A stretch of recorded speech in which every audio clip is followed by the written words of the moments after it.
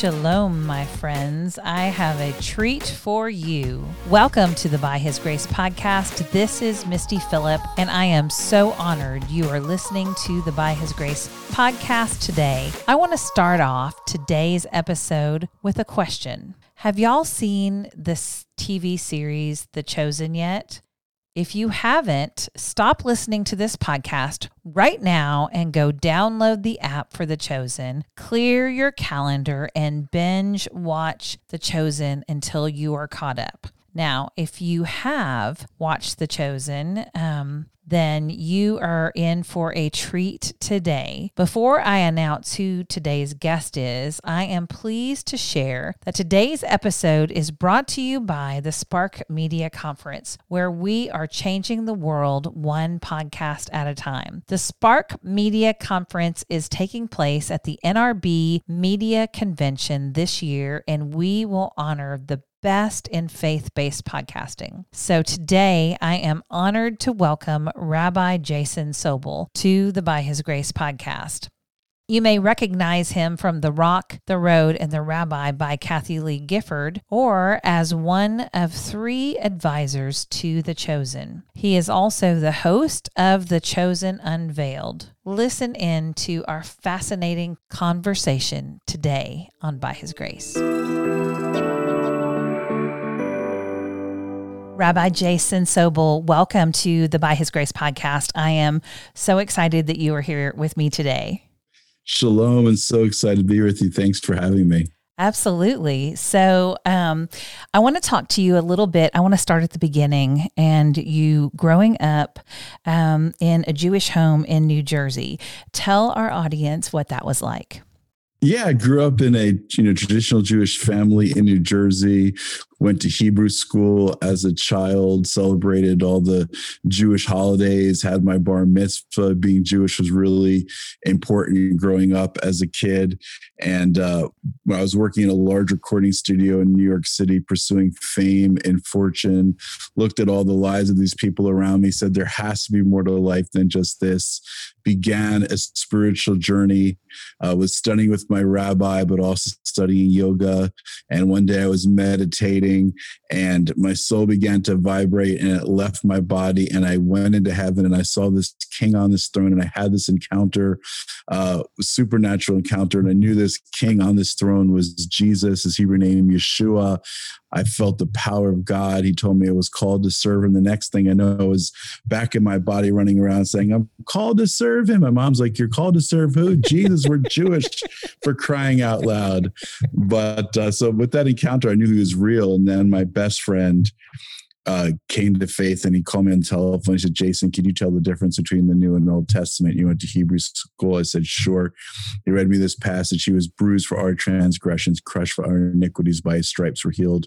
I said, clearly that's the New Testament. It's talking about Jesus. He said, no, that's Isaiah 53, the Jewish prophet speaking 700 years.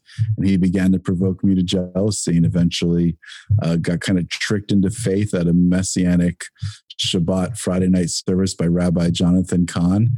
And that's a whole nother story. Well, I'm interested. How did your family take it? Because I know that that must have been a surprise to them when you became a follower of Yeshua. Yeah, absolutely. I mean, when I came to know the Lord, they gave me the first New Testament I'd ever seen. Having a New Testament was worse than pornography. I hid it in my bedroom. God forbid my parents should find it. And of course, my mom did find it. She's like, what is this that I found in your room?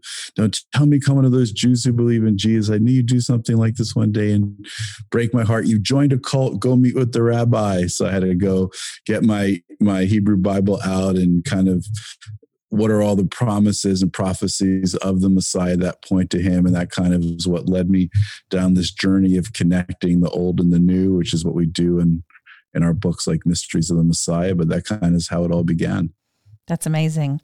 Well, now I want to ask you, how did you become a spiritual advisor for The Chosen? I watched the behind the scenes. I've watched all of your Unveiled, which is phenomenal, by the way. And but in one of the behind the scenes, I saw that there are 3 spiritual advisors. So I want to know how you became involved in that project.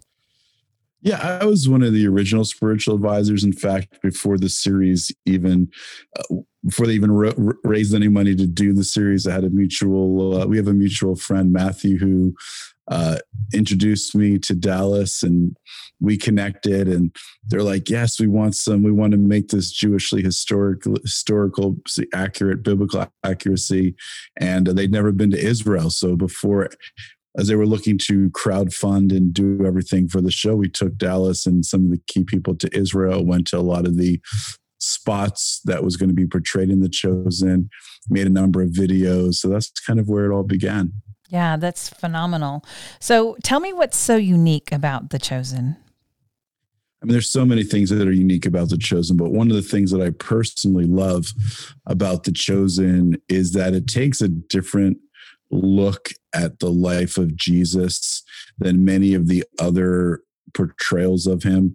You know, in the movies that are made, it's usually about the divine.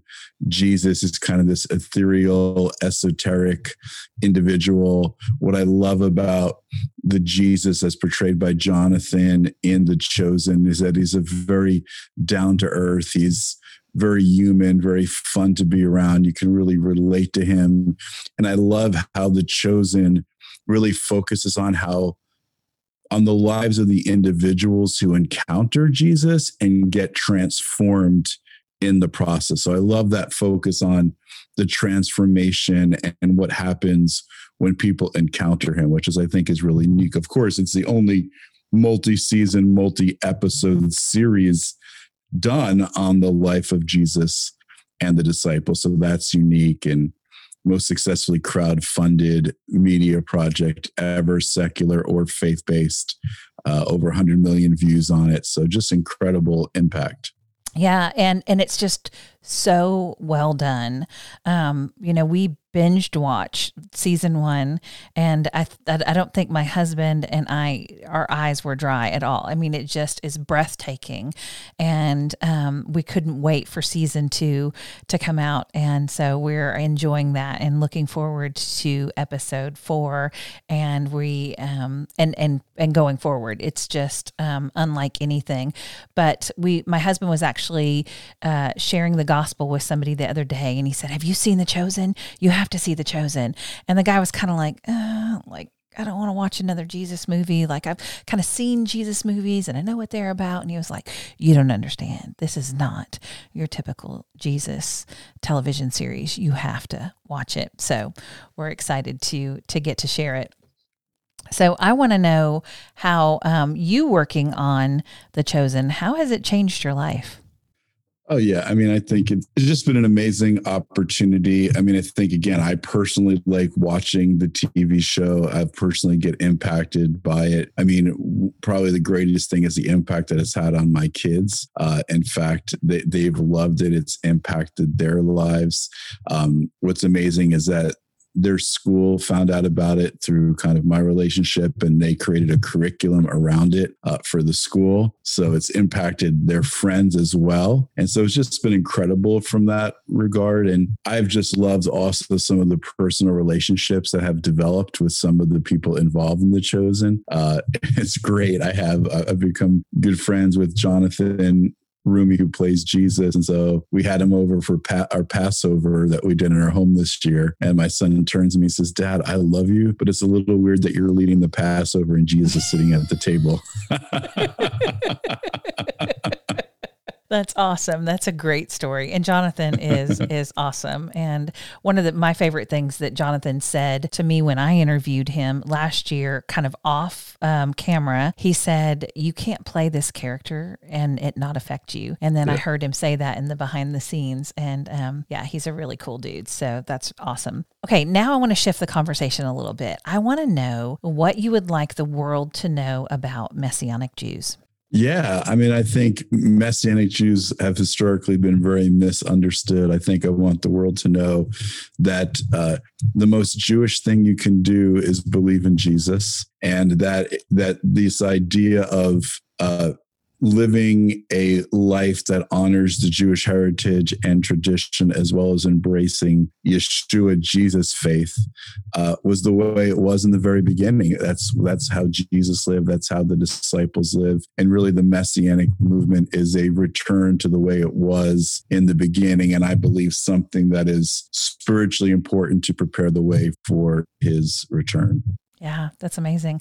My husband and I have visited a local Messianic temple, and we were fascinated by all of the dancing. There was a lot of dancing going on, which was a lot of fun. And just when they took the Torah out and the scrolls and read from it. And another thing, which maybe you can explain this to me because I didn't ask at the time, but the prayer shawl, when they cover their heads to pray, can like people were covering their family. Can you share with me what that's all about?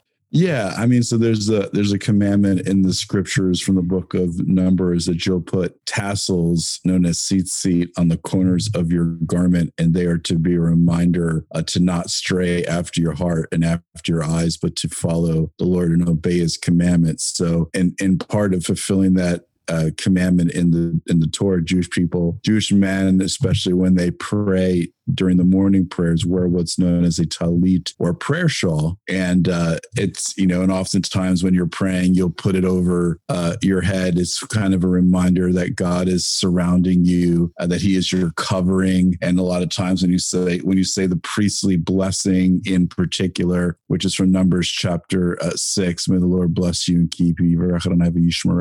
It's traditional to wrap your family in it or cover your family in it to symbolize God's blessing and protection over you and your family, that he's kind of your covering.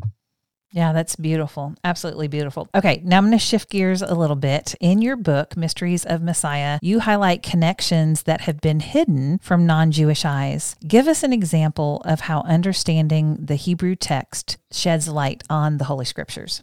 Oh yeah, I mean, there's so much that is there. And, one example of that is obviously the symbol of Christianity is the cross. And a lot of Christians don't even ask the question of all the ways Jesus could have died. Why did he have to die on the cross? So think about it for a moment. How did sin enter the world? The first man and woman stole from a tree. So God put back on the tree for you and me to reverse and undo what they did. Why was Jesus' hands pierced? Because it was our hands that stole from the tree. Why was his side pierced? Because Eve, the one that led Adam into the temptation, was taken from the side. So he's also making an atonement for the first woman as well as the first man. His feet are pierced. Why? Because what's the first messianic prophecy? That the seed of the woman would crush the head of the serpent. Satan's the original OG, the original gangster. He's like, you think you're going to crush my head? I'm going to nail your feet to a tree and let's see what you're going to do now. He thought he was foiling the plan of God, but he didn't realize he was actually fulfilling it. Then I love Jesus had a crown of thorns on his head. Why a crown of thorns? Because what's the sign of the curse of creation? The ground will produce thorns and thistles. So he's literally taken the curse of creation on his head to reverse it and to restore the blessing. Yeah. Wow. That's so rich. And I know I attend a biblical literacy Bible study class with a man named Mark Lanier, who owns the Lanier Theological Library. And our kids go to the class with us, and it was great because he taught us Hebrew, which I still like, just the alphabet and trying to, take us back to the Hebrew words. Right. And it's a little confusing to me. Greek's a little bit easier, which is kind of funny. Most people say it's Greek to me. But I think because it's backwards and all of the things. But I've learned so much just digging into the text and into the original language. So I can't wait to read your book on Messiah. Okay, so now I'm going to ask you, if you could sit down with one of your Jewish brothers and sisters around the world, what is one thing that you would want them to know?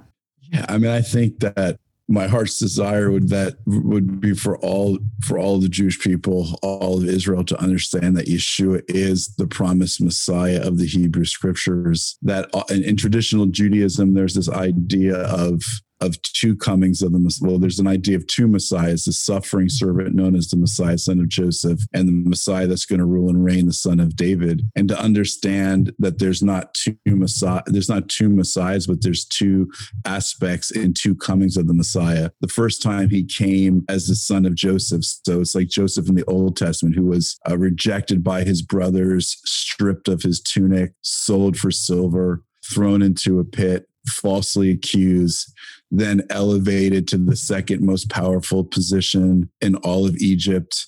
That's like the first coming of the Messiah. He was stripped of his clothing, sold for silver, rejected, and elevated to the right hand of the Father, seated at his right hand. At the first coming, well, think about it for a moment. The first time the brothers came down to Egypt, they didn't recognize Joseph. It was only the second time that they came down to Egypt that Joseph revealed himself to his brothers, and his brothers understood who he truly was. And I believe that's what we're going to see. Just like the brothers' eyes were open to Joseph, not the first time, but only the second time. So I believe there's coming a season now where the eyes of the Jewish people are going to be open. He came the first time as a suffering servant, as the lamb, but he's returning as the son of David, as the Lion of the tribe of Judah. And it's important to understand what he did for us to bring our redemption. Yeah. Okay. So now on the flip side of that, if you could sit down with one of your Gentile Christian brothers and sisters, what would you want them to know? Yeah. I mean, I think the interesting thing with the story of Joseph is that the brothers didn't recognize Joseph because he walked like an Egyptian. He talked like an Egyptian. We've made Jesus into an Egyptian. We've made him unrecognizably who he was in his historical context. We've stripped him of his Jewishness. The church has been in large part stripped of its Jewish roots. And I believe that by restoring the Jewish roots to the faith, it not only enriches every Christian who would understand the Jewish roots of faith. It's like seeing the Bible in high definition. It's like, I'll never forget, right before the Super Bowl, I went out a number of years ago and bought a high definition television. I was like, this isn't so great. And at the end, I'm flipping through the channels and I have a realization, the high definition channels are the higher channels. I watched the whole game in standard definition. So when you see the Jewish roots, you see the Bible in high definition, but I believe also it's part of what God is going to use to provoke Jewish people to jealousy, which is in turn is key for the preparation of the second coming of the Messiah. Yeah, that's fantastic. Well, I have really enjoyed this conversation with you today. I'm going to put the links to The Chosen and to your books and to your organization. And I just want to thank you so much for being with us today and sharing your story and about The Chosen and your book. So thank you so much. Hey, shalom.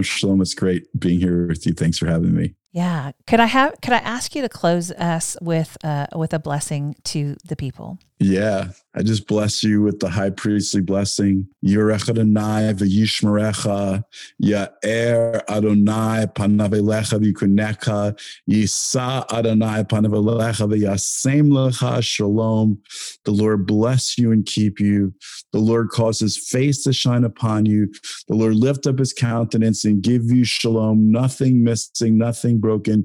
B'Shem Yeshua Meshechenu, Sar Shalom, in the name of Yeshua our Messiah, the Prince of Peace. Amen. Amen. Thank you. Thank you. Thank you. Thank you for joining me today on By His Grace. I hope you've enjoyed listening and are encouraged by our guest today. I would love for you to visit my blog, mistyphillip.com, for more encouragement.